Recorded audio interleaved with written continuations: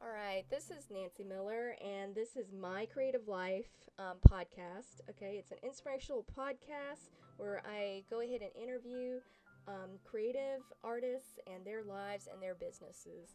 And today I have Quinn Johnson, who is the writer of The Elders of the Runestone, which is a comic book, and Kung Fu Panda, Tales of the Teenage Mutant Ninja Turtles, and he's even written for Richie Rich and Megamind. So thank you, Quinn Johnson, for being a guest on my podcast. Absolutely. Good to be here. Great.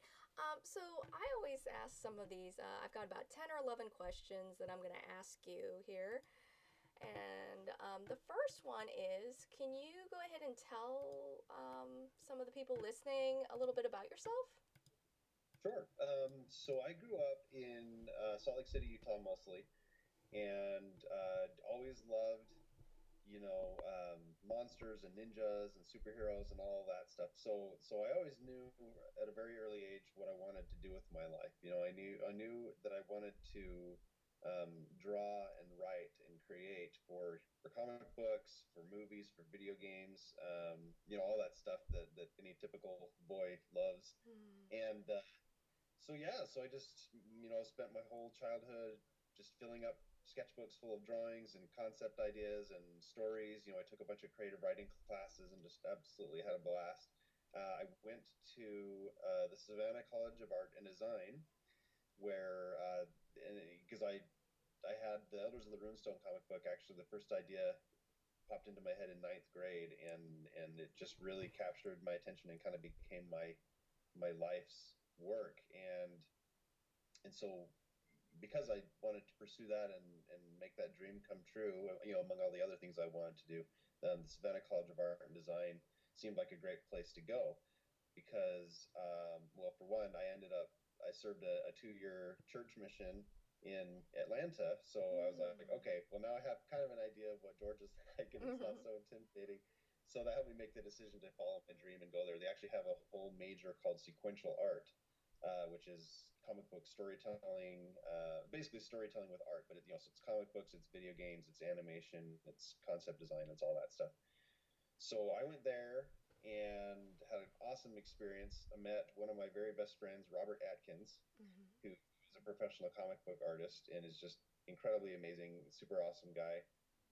And actually, interestingly enough, he just started a new job as a professor there at SCAD Oh, doing sequential art. So kind great. of exciting that's that happened for him. So anyway, so the two of us just became really good friends, and then I said, "Hey, I've gotten to the point where I've realized, yes, I still enjoy art, but after drawing my whole life, I've realized that, man, there are people here that are way, way, way better than me Mm-hmm. at the art, and I've realized that the part I love the most is the storytelling aspect of it, and I still love art, and I still, I've been trained as an artist, so I know what I'm talking about when I talk about art. So, but you can make it look way, way better. So what I kind of the course that I took in my life at that point was to focus on the writing and then art direction, and then to work with these super talented artists to put these various projects together. So he and I have been partners on the Elders of the Runestone comic book for a long time, and we're finally,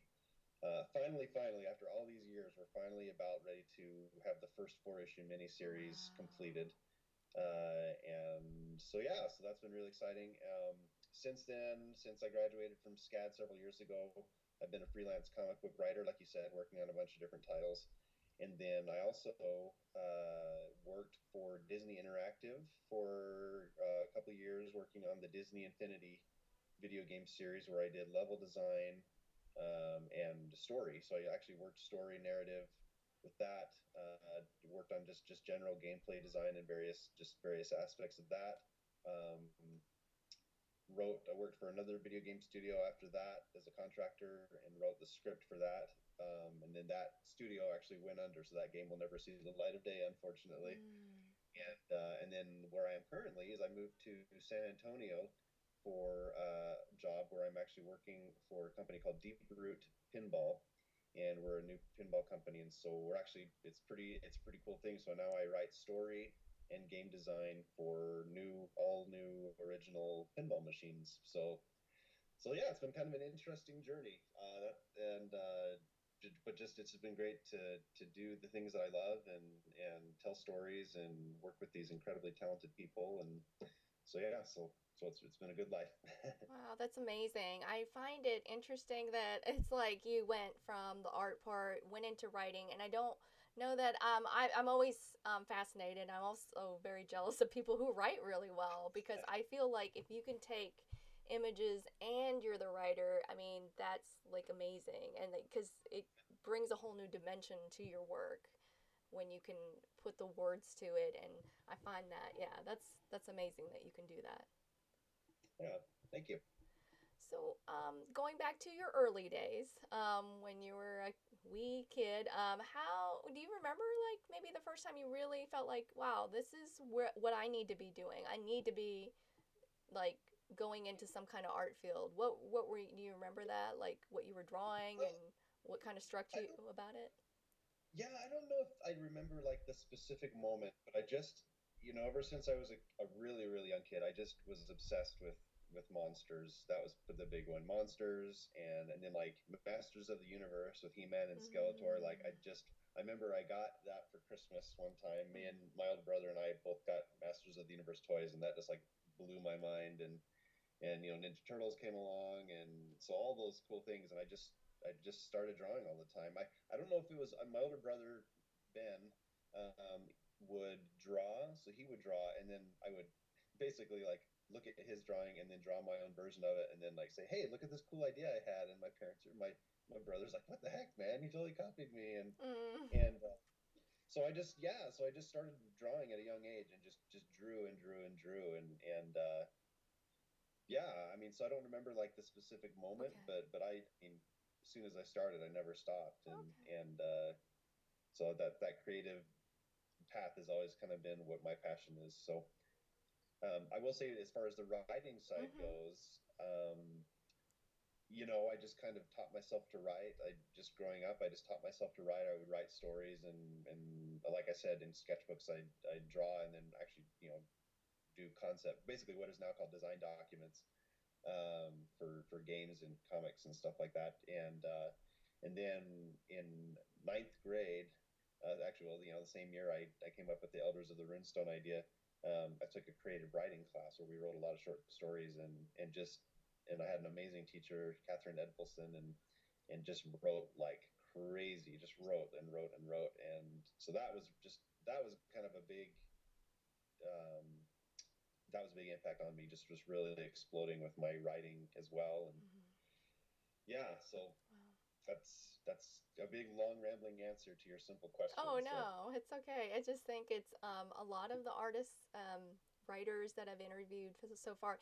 It's kind of interesting. We all kind of don't always remember where we started from with the creative part of it. We just know we've always been doing it, and it's just yeah, something that's just a part of us. Um, I don't know if you ever find this, but if you haven't been doing something creative, like maybe the writing or drawing, I get kind of grumpy. I get a little bit like edgy, a little bit like I need to go back to that. It's like, oh, I know what's wrong. I haven't been drawing, and I need to do a quick drawing or something, and it just like kind of recharges my batteries. uh, yeah. I don't know if I have that. I usually am pretty. I mean, my brain is going all the time, and Oh, and gotcha. um, but yeah, I mean, um, yeah. I wish I had a better. Oh no, It's, it's okay. No, I appreciate your honesty. So yeah, I was curious, are there any artists or writers that you are inspired by or that inspired you while working on yeah. your own work? Yeah, probably. I mean, there's like everybody. There's tons and tons of artists and writers that I've really admired. But the ones that like really come to mind for me. So, like I said, when I was really young, like most kids, I discovered the Teenage Mutant Ninja Turtles, and they took the whole world by storm, and I was caught up in that, and just was obsessed with the Ninja Turtles, and I still am. I still am Mm. like a huge, huge Turtles fan. And then, so again, my brother Ben happens. He seems to come into these experiences a lot, Oh, but sure. he had a sleepover one time, had a bunch of friends over, and one of his friends brought this role playing game book called Teenage Mutant Ninja Turtles and Other Strangeness, and it was Ah, based on. So the Turtles started out as like an indie underground black and white comic book, and I didn't know that. As like oh, most kids, I had no clue. I just thought of the okay. cartoon, and that was what I thought they had started as. But so he had this game book, this role playing game book that was based on the original comics, and it just completely blew my mind. Like this version of the Turtles that was just, it was kind of gritty, and just Hmm. really intense and cool, and the artwork was just phenomenal. And I mean, these were like the toughest, coolest turtles I'd ever seen in my life, and uh, and so that introduced me to the original. So Mirage Studios, was the creators of the Ninja Turtles, and that was a partnership between Kevin Eastman and Peter Laird, who both shared art and writing responsibilities, and they just worked totally seamlessly with each other. So once I started discovering the original Mirage Studios Ninja Turtles comics, like it just again just blew my mind. And I still, so that was a huge influence on me. One of the things that I loved about it was not only I'm like they had incredibly intense, awesome action scenes, but they also, as ridiculous of an idea as Ninja Turtles is, right? Hmm. They they took what was started out as just a ridiculous, over the top idea and really made these characters very distinct and very relatable. Like each of the characters had very distinct personalities, and just made them just really fascinating. And the way that they'd interact with each other, and the way that they'd all kind of take, work off each other and take a situation differently. Like it just basically became very easy to identify with these turtles. They just seemed like people, Hmm. so the stories not only were action packed, but they were just very charged with characterization and really interesting storylines, and that just really sucked me in. um, yeah, and that was a huge influence on how I wanted to write. I kind of was like, and I think it Yeah. was very subtle. Maybe at the time I didn't quite understand the significance of it, but I was like, when I write, I want to write and basically make characters that you really care about and are really drawn to, and they're not just kind of fillers for, an excuse for action, and oh, there happens to be Mm. this character that is there, right?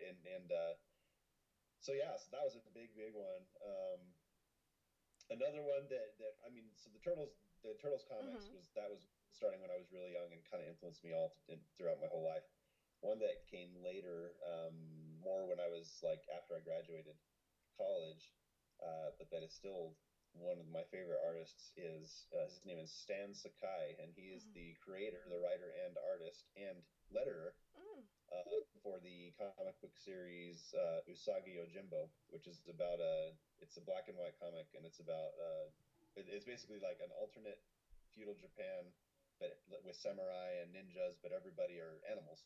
Oh. And so the main character Usagi Yojimbo is a rabbit samurai, and he's like a masterless samurai that wanders the land and has adventures and helps people, and it's just an incredibly, like the Ninja Turtles, it's just an incredibly really cool character driven story with just this huge cast of amazing characters and just really incredible storylines that go everywhere from just samurai sword fighting action to intrigue, political intrigue. They have like horror and supernatural elements that kind of pull in Japanese mythology, and they have some funny ones, and they have like murder mysteries, and I mean, so it's just this, and he does the whole thing, and it's like every you're like, he's been doing this for over 30 years, and how could he Wow. possibly have anything else to say? But he continues to do the series now, and I mean, it's just this never-ending supply of incredible stories that never get old or repetitive, right?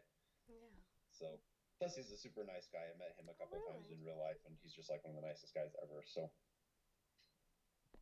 awesome. yeah. That's great. So, I was wondering, how do you stay motivated to keep writing and working? I mean, because you have your full time job, writing stories for the pinball machines, Uh-huh. but as far as like to make that time for your other creative writing outside of that. Yeah, I don't know what it is, but I love it. I just really, really love coming up with cool stories, and it's kind of like I think of myself as a fan Mhm. when I'm making stuff, and I basically make stuff that, as a fan, this is the kind of stuff that I'd want to see. So I'll, well, like when I'm designing video game levels or when I'm writing stories or dialogue or creating characters, then I do things that would be really cool to me as if I were just a fan. And so it just gets really exciting when you can read this story that you've always wanted to read, but it happens to be one that you wrote, right? Mm-hmm.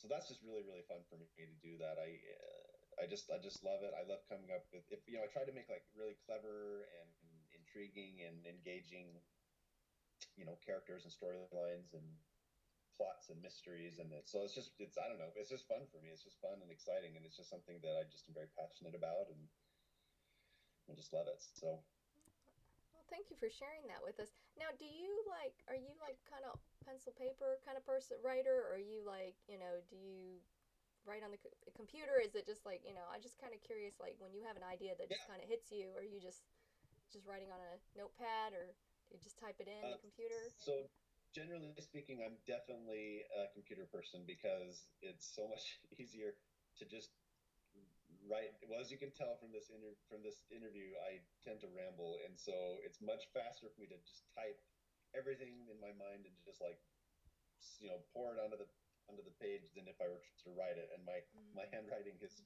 vastly deteriorated over the years, and so it's way faster and more free flowing for me to just type it all out. And then it's easier where I can go back and I can edit it and I can rework everything. I really love, one of the things that I like to do, um, is ideas all come at different times and they don't necessarily all come in the final order that they'll come in, like for the script for a story.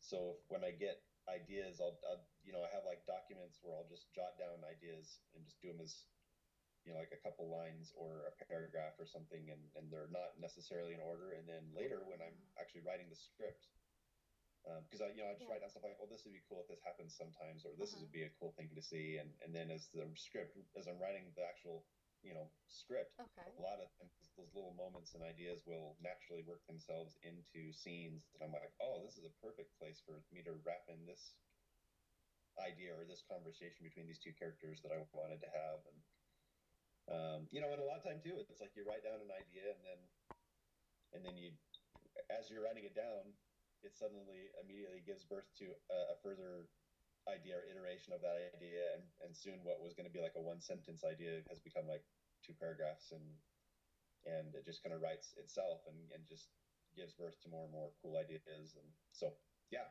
and then you pull out of that the final version of what the tightest, coolest part of that whole idea.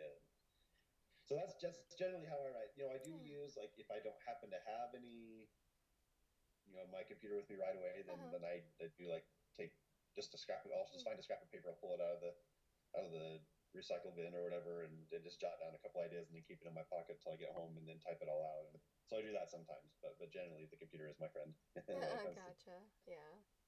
Love the technology to fix things on the Oh, fly. That's so always great. nice. Yeah. So I was wondering, can you tell us a little bit about maybe what you're working on currently, whether it's with your day job or with Elders of the Runestone, or some of Sure. that. I could talk just a little bit about what I do for pinball. I can't give specifics on most stuff, but kind of what I do for my day job at Deep Root Pinball is, so we are working on all new pinball machines, and the intriguing kind of task that I have is to, how do you take because like with like a video game or a Yeah. comic book or a novel or a movie, you're sitting there watching and they can give you a whole lot of information to just tell you this is what the story is. Uh huh. Pinball game is different. You're like, okay, so I have this big machine in front of me. I have two flipper buttons, and I'm Uh hitting a huh. ball around a play field and hitting targets. How do you pull a story out of that?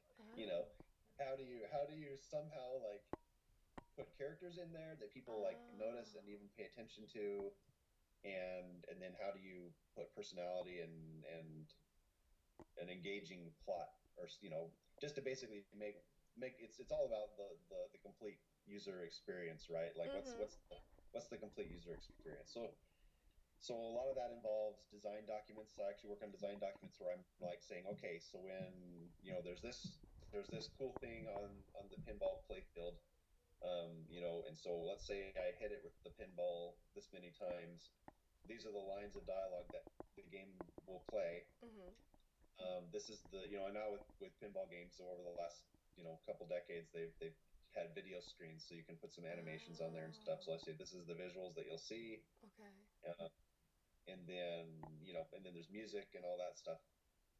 So I kind of just write out design documents where I describe all this stuff and say this is what happens, this is what plays, these are the sound effects and the lines of dialogue you hear.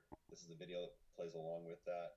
And then I work with the artists and say, so this was my idea, and Yeah. and so then I work with them to say, so when you actually create this art that's going to go in the finished game, this is what I foresee it looking like. What do you Okay. think? And we kind of go back and forth and collaborate. So that's typically what I do, So and then of course, as part of those design documents, I do write a lot of dialogue, and um, some of the games it's really cool because I actually, you don't necessarily get all this like a whole thing of text when you're actually playing the game, but on the design document, I do a lot of universe building where I'm saying, okay, so Mm. these are these characters, this is their background. Um, Here's all the stuff about this universe they're in, and then how do I then once I have that kind of established, how do I hint at that or kind of point the player to that when they're playing the pinball game? What line of dialogue will give them the idea of like, okay, this guy has a history and this is probably what it is, or that kind of a thing. So that's really a kind of a fun challenge and a fun experience to do that. Does that make sense? Any questions on that? Oh no, that's really cool. I mean, I just really didn't even know that that was a career. You know what I mean? Because it's like not something that you really think of as, oh, they would need a writer for that. I just never even thought about that. So it kind of blows my mind. I was like, oh, that does make sense now. I just didn't even think about that. There's somebody, writing the stories and things like that and how they coordinate all that. So it's pretty Yeah, interesting. well, and I didn't know either. I didn't when I saw the job opening. I was like, huh, I've never heard of that before, and it's kind of cool because I think to the degree that we're pursuing that whole narrative idea, and with our new pinball games, I think we are delving much deeper into it than any other pinball game does typically, Yeah. and so it's really been exciting to kind of work. So a lot of it is they're kind of leaving it up to me, saying, "Hey, make something really cool happen." And Oh, we can't tell you exactly what we're looking for or how to do it, but if you okay. can help us, establish what that path is, and then we'll trust you and support you, and we'll give you feedback as we go. And so it's really pretty cool that they give me quite a lot of freedom to just go for it. Oh, that's So awesome. That's great. I yeah, mean, when you work as a creative, you're like, that's always the best place to be at. yeah, So, totally. So, and then as far as the Elders of the Runestone goes, like I said, it's just been this project that we've been working on for a long, long, long time, and it just because we work on it in our spare time, and so it takes okay. time, and we did a Kickstarter for it like 5 or 6 years ago. Oh my gosh, see, it just goes by Okay. so fast, and we're like, oh my gosh, we're still Yeah. trying to get this first mini series out after 6 years, and so it takes time, but we just plug away on it. We work on the artwork. I've written the script, and so I will go back and iterate on that here and there as needed. And I've actually revised the main script several times as my skills have improved over time, Mm. and as I get new ideas. And then I work with Robert, work with the other artists that we have on board, and yeah, so we just work on various aspects of it. I'll say, hey, this is what we need. We need the art for this page, and here's all my notes and all my direction for that. And then eventually they'll get it back to me, and we'll say that looks awesome. Maybe tweak this, maybe tweak this. So it's all about the art directing and approving everything, and then I take that and there's inking, there's the pencils, there's the colors. So there's several phases to each piece of the artwork, and then my job is just writing the script and kind of directing all that. Is then I'll then take all that and organize it and put it all together into what will eventually be the finished comic book. So yeah, so there's always something to be working on, and yeah, it's fun. So that's kind of where things are with Elders of the Runestone. So Well, I can't wait to see when it's, finished, and that'll be great. I'd love to buy some copies, and so yeah, I'll be looking out for that. And I'll put a link in the description box for the podcast so people can Okay. find out more information about the comic.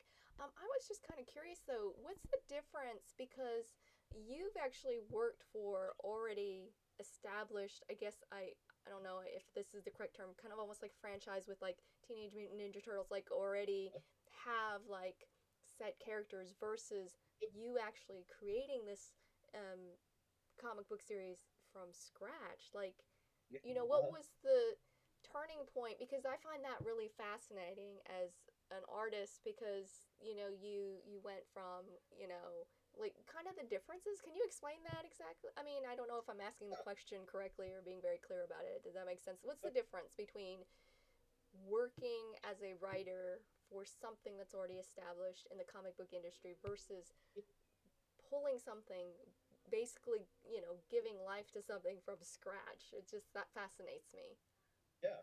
Well, so when you're working on an established property or intellectual property or IP is typically what you're talking about when it's something Okay. that has been created by somebody else, but you're just being brought in to add to it, right?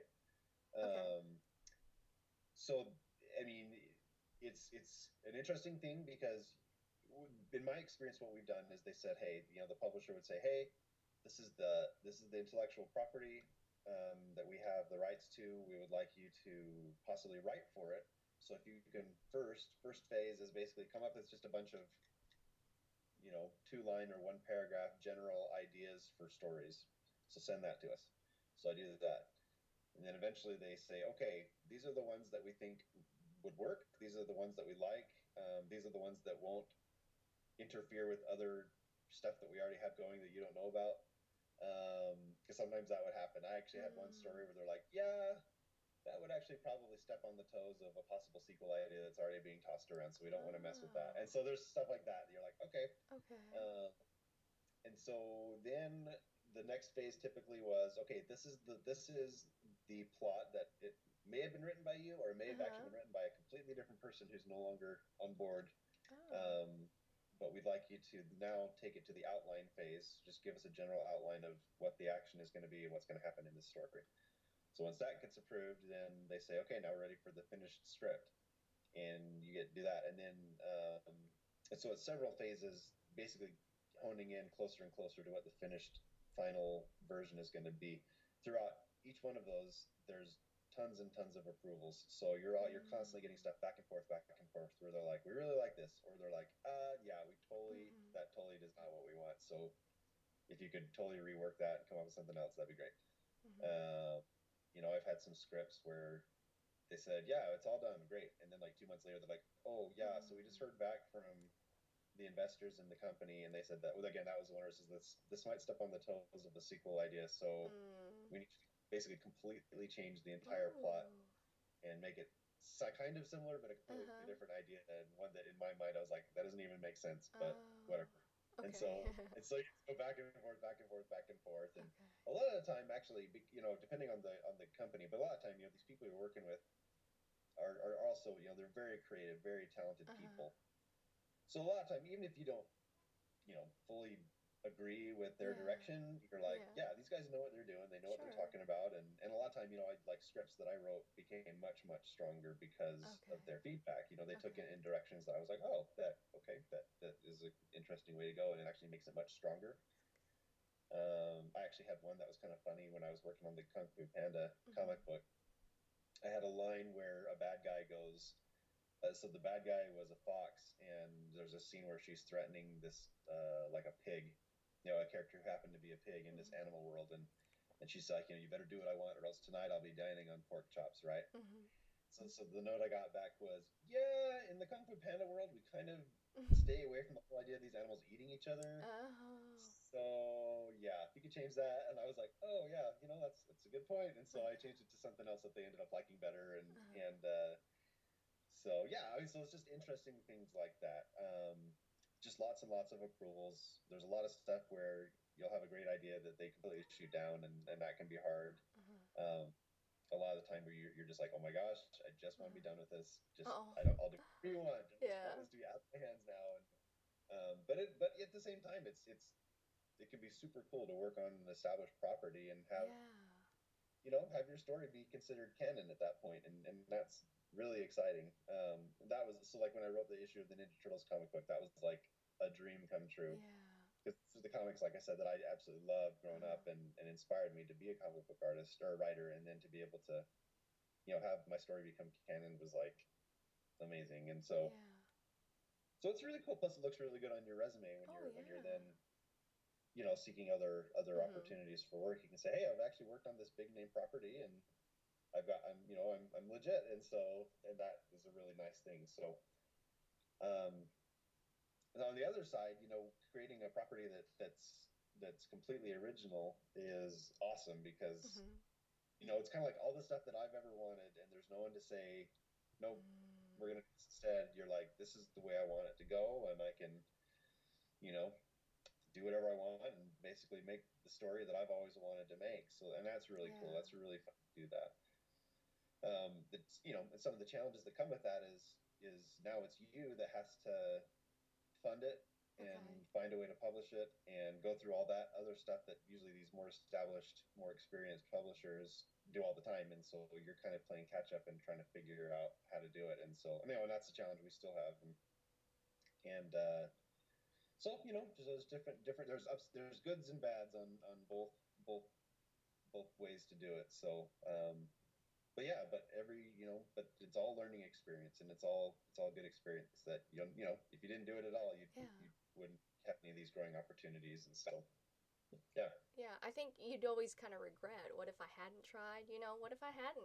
It's like, now you have something, though it took 6 years, but I think it's just like amazing that you took the risk. I mean, like all of the creative people I've been talking to, they, take those risks to because of, their passion and drive and love of what they're creating, and that a lot of times that we get told, and other people who aren't, as into the creative areas, they're kind of like, well, that's not going to work out. Like, why would you want to do that? And it's yeah, great to hear from other artists, writers.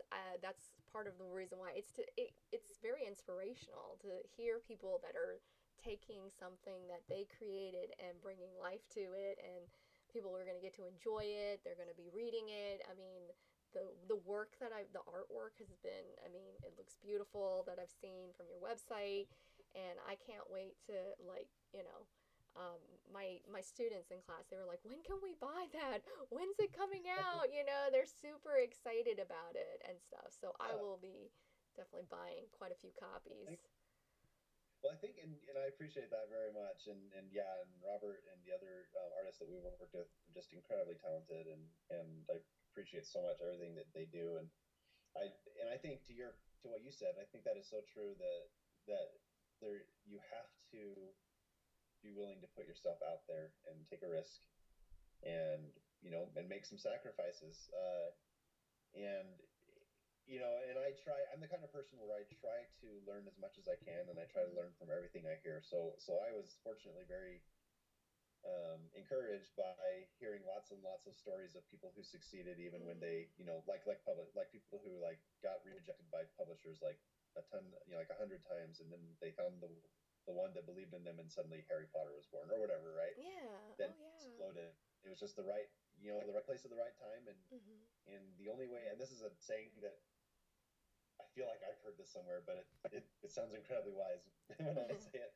But it's the only way that nothing will happen is if nothing happens. Mm-hmm. If you do nothing, that's the only way that you've really failed. And when and with my first published script was that Ninja Turtles script, Mm-hmm. and the way and I'll just very briefly, the way that came about was I just thought to myself, I think it would be super cool. It'd be a life's dream to meet the creators of the Ninja Turtles. And then I Mm-hmm. saw that the very first New York Comic Con was going to happen, and I was like, well, I've never been to New York, but Peter Laird, who was one of the co-creators of the Ninja Turtles, was going to be there, and I said, you know what? I'm just going to go.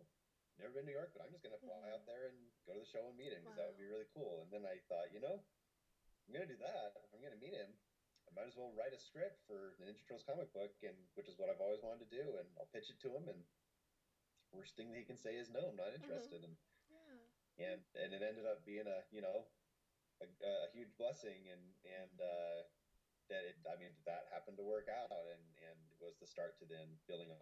That was the big miraculous start to my writing career, and then I was able to build on that. But yeah, it really just comes down to you have to have something to show. You have to do what it takes to make something that you can show to other people, and then go for it, right? And Yeah. and and just keep going and trying to improve and Yeah. taking notes of feedback that people give you when your stuff gets turned down, and just keep at it until your dream comes true. So Yeah.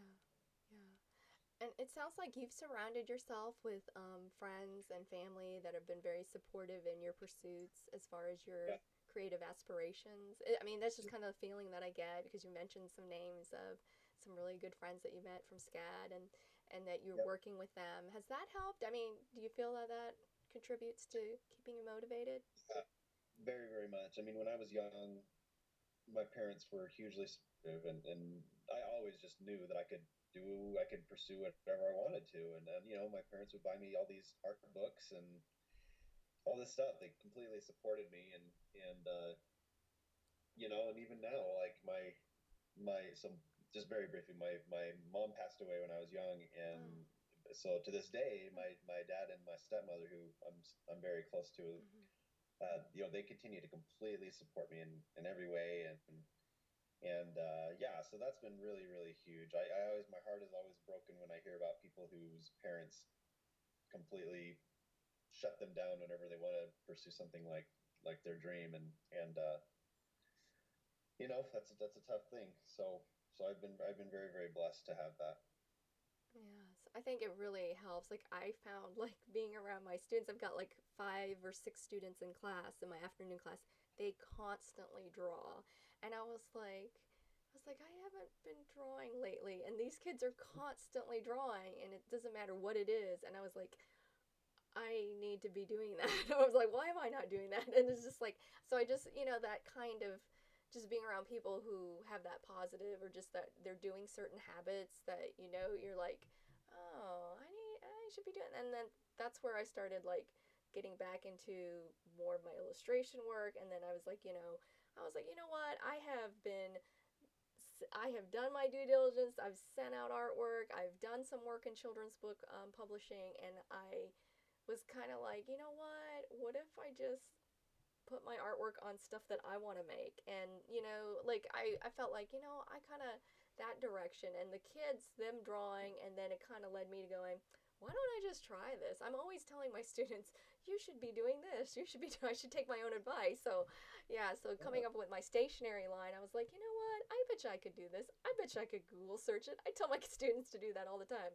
So yeah, so yeah, it's been really liberating to say, hey, I was never a risk taker. I was always like, like dot my I's, cross my T's kind of person, and I was always very worried about like, oh, what if I fail? What if I don't, And I felt like in my creative life that I could have gotten a lot farther in my illustration career, but sometimes I didn't realize the rejections that I was getting that I talked to other writers and illustrators, and I went to a conference and I said, yeah, I've been getting these rejections, and I get these letters, and and I didn't realize at the time. I was like, oh, you got a letter, and it was specifically to you, and they told you to have changes, and I was like, well, yeah, but they didn't like it, and they're like, they didn't send you a form rejection, sweetie. You're like you actually they liked your work, but you needed to fine tune it. So I just was not like I guess I always took it so personally that I just kind of would give up and then I'd be like, oh, but I didn't really see that there was another side to that rejection. That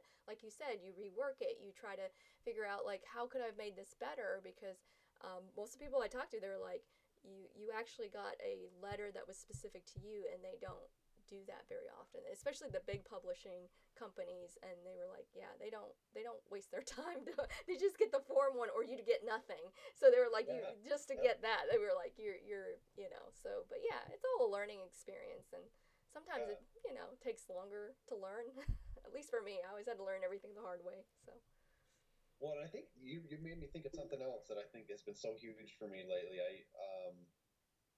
One of the leaders of my church said something that Yeah. has just been so profound, and he said there are lessons that cannot be learned; they have to be earned. And what I take out of that is there are certain things you can study as much as you can, right? But there's a Yes. certain point where like you just have to. It's stuff that you can't learn from book learning. You have to learn Yeah. it by experience.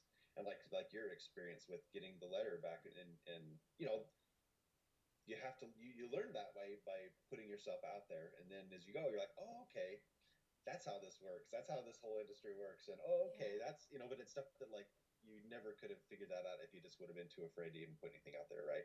Yes, and I think it's almost like, you go through stages as a creative or an artist, like that kind of like, just like you're growing just as, I don't know, from being a baby to, childhood. And like, I think it helped me being a teacher, like realizing like, because I was horrified, like when I first finally got published as a children's book illustrator.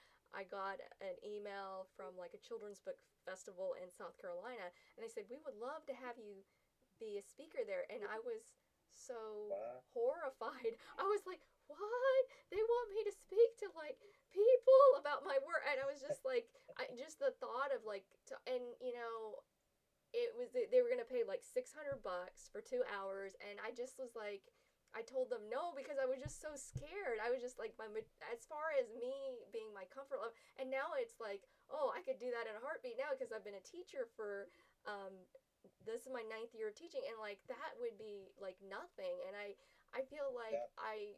like you said, you sometimes pass on opportunity. You don't realize like putting yourself out there and just trying, like most people are fairly forgiving if you do make a mistake. I've learned that with teaching Oh, because, yeah. yeah, with these kids, I go like, I'm sorry, I don't know the answer to this that you're asking me, and we've got to figure it out together. And they're fairly, yeah, they don't give me a lot of flack because I was at least upfront with them that I didn't Yeah. know. Oops, I made a mistake, and they're going to help me along. So I think that's been a huge learning experience, that the way we judge ourselves, on that level is nowhere near as harsh a way people are way more forgiving than we are on ourselves about our perception of Yeah. things. That's a huge. Yeah, I think that's very wise insight. But again, it's like one of those things you probably can't really learn until you experience it, right? Yes, and I feel like, yeah, totally what you said. Yeah, definitely. It's like you have to earn it or be at that right point, or I don't know. It just where things kind of like, I see the other side of this positive side where I was always like, oh. So yeah, that's very Yeah. true. Yeah. Well, another thing too, you made me think of too, is it's like, that New York Comic Convention was where I went and met Peter Laird, was the first Yeah. comic convention I'd ever been to. Yeah. And so I really had no. I mean, there was a lot of stuff I was like, I'm not really sure how comic conventions even work. I hear about Yeah. them, but I've never been to one. And once I was there, I was like, oh, okay, they give you a little badge, and Yeah. that's you get in, and you do this and this and this, and okay. So then, when I went to other conventions, I was like, oh yeah, I totally have been through this before. I know what this is. And it's funny, I actually found out a couple of years ago. I found out what a green room is, Oh. and there's a lot of people that know what a green room is, but I'd Oh. never really heard of that before. Yeah. And I was there with Robert. He's like, oh yeah, we can go over to the green room and hang out and get some food. And I was like, what's the green room? Ooh. And it's Yeah. where all the professionals hang out when they're not on the floor. Oh, nice. And I was like, oh, okay. And now whenever I hear, and now I realize I hear green room like all the time. And I'm like, Yeah. I totally know what you're talking about. I know what it is. Yeah. And, but I never would have known that if I wasn't out there doing all these things, Yeah. right? Yeah. I think that's really inspirational, and how you just, you know, took a story that you had from when you were like all those years, and to, was there something specific that you could tell us about? Like, what was that turning point where you were just like, because you always carried that story with you, and then what was the point 6 years ago that you were just like, was there a tipping point or something that said, hey, I just gotta do this. I've got to publish this, make this into a reality. Yeah. What was it? I think for me, well, and you're talking Elves of the Runestone Oh yes, I'm specifically. so sorry. Yeah, I'm so, yeah. I think what it is, what has really resonated with that story for me was, like I said, I was in ninth grade, and when I first had the idea, it popped into my head, and and the characters in the story are high school students, and it just became a way for me to explore all the things that I was feeling and thinking and longing for and all that stuff. Like when I was that age, and things, and I've, and as my life has continued on, and I've kind of learned life lessons, I kind of incorporate that in these characters. So just to me, it's a very personal story. It's a very personal story where I get to Mm-hmm. explore a lot of the interesting things in life and the questions and the experiences, and so these characters have really just become very close to me. Um, and and then I get to add in like ninjas and robots and huge fight scenes and Yeah. superpowers, which is like awesome. So, Yeah. but that's so it's kind of like, yeah, I think that that's what really has made this one story out of all the other ideas I've had. This is one that's really stuck with me because the characters and the things that the story explores are just very personal to me, and yeah, so Yeah. Do you think, I know this is like one of those what if questions, but what if this once it's out there, you get this amazing following with this, comic, and you've seen, I see this in other industries, and then they're like approach you to be like, hey, we'd love to turn that into a movie, or things like that. Do you feel like those are things that you would ever contemplate, like, because you you've worked so hard, you've carried this story with you, like, are those things that you would ever consider allowing other people, like, then you have other writers saying, like, and all of that in there, and you've seen what it's like being on that end of it, but, like, yeah. would you allow that? Would you, how you feel about, because Yeah, absolutely. Actually, and pretty much from the get go, I always pictured it as a movie at the same time as a comic book. So uh-huh. that's always been like my dream, is to make it a comic book and a movie. And people talk about, oh, they totally sold out, and but I'm like, in my mind, it's like you take a really cool idea and then you explore it in a bunch of different media.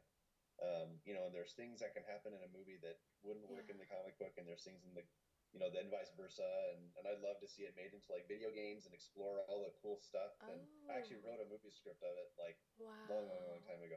I would need to completely redo, Okay. now that I'm way more experienced and everything. And but yeah, I absolutely would. I obviously, there's always that fear of like, okay, let's see what this contract would say, and like how much Yeah. creative control I would retain. Yeah. Um, because there are, as we all know, there are like say movies that come out that are like Cowboys and Aliens, right? Came out, Yeah.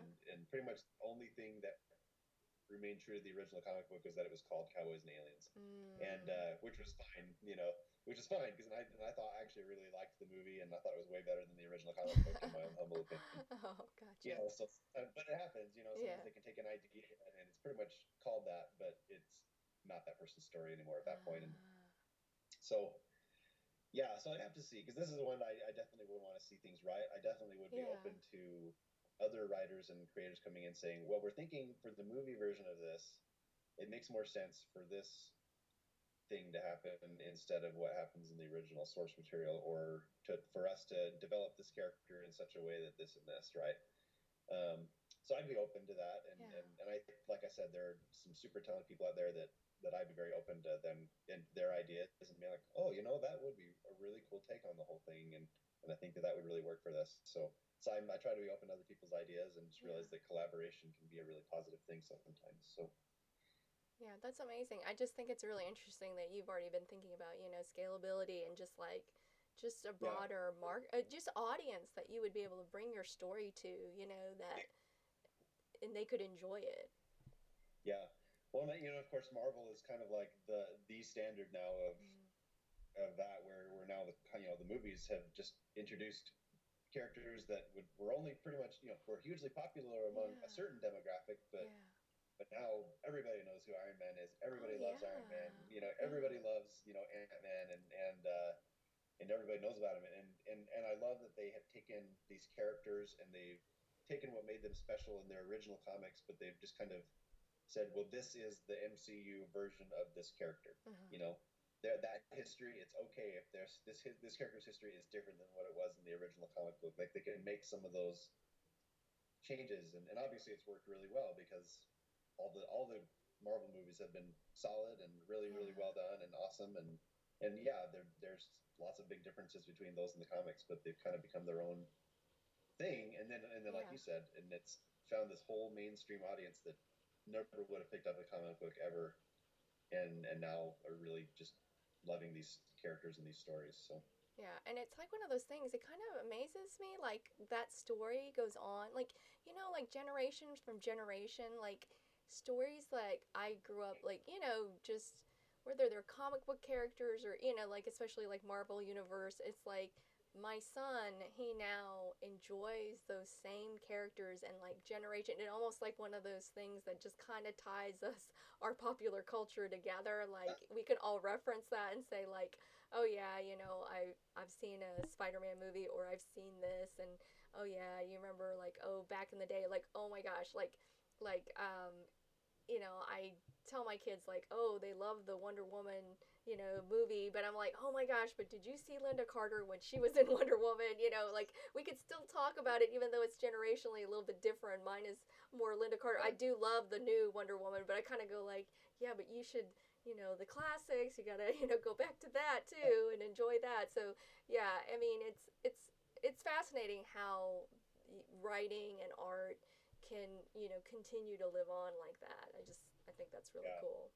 But yeah, I totally love it. I mean, again, just talking about Ninja Turtles, yeah, how many times have the Ninja Turtles been reinvented, right? Like, how many yeah, versions of the Ninja Turtles have there been when you think of all the different, you know, the movies as opposed to the comics, as opposed to the other publishers that did their own version of the yeah, Turtles, as opposed to, and there's something cool in each one of those. So it's like, yeah, one day my kids will love the Ninja Turtles, and I'll be like, actually, yeah, I really like what they've done with this version of the Turtles.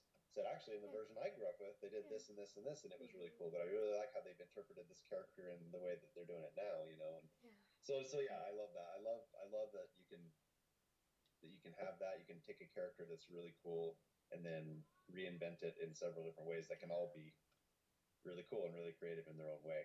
And then you can, like you said, you can enjoy it with from generation to generation to generation. So definitely. So the last question I'm going to ask you is, at the end of your life, it's one of those deep questions, but I have to be honest, I stole it off of Lewis Howie's inspirational podcast. He does the School of Greatness, and he asks us every single time, and I've just really liked it and so I ask everybody on my podcast. So at the end of your life, you've done all the writing or art that you've wanted to, and you've lived a full life. If there could be nothing left behind of your existence but a note you've written with three final truths, what would those truths be? okay, well, so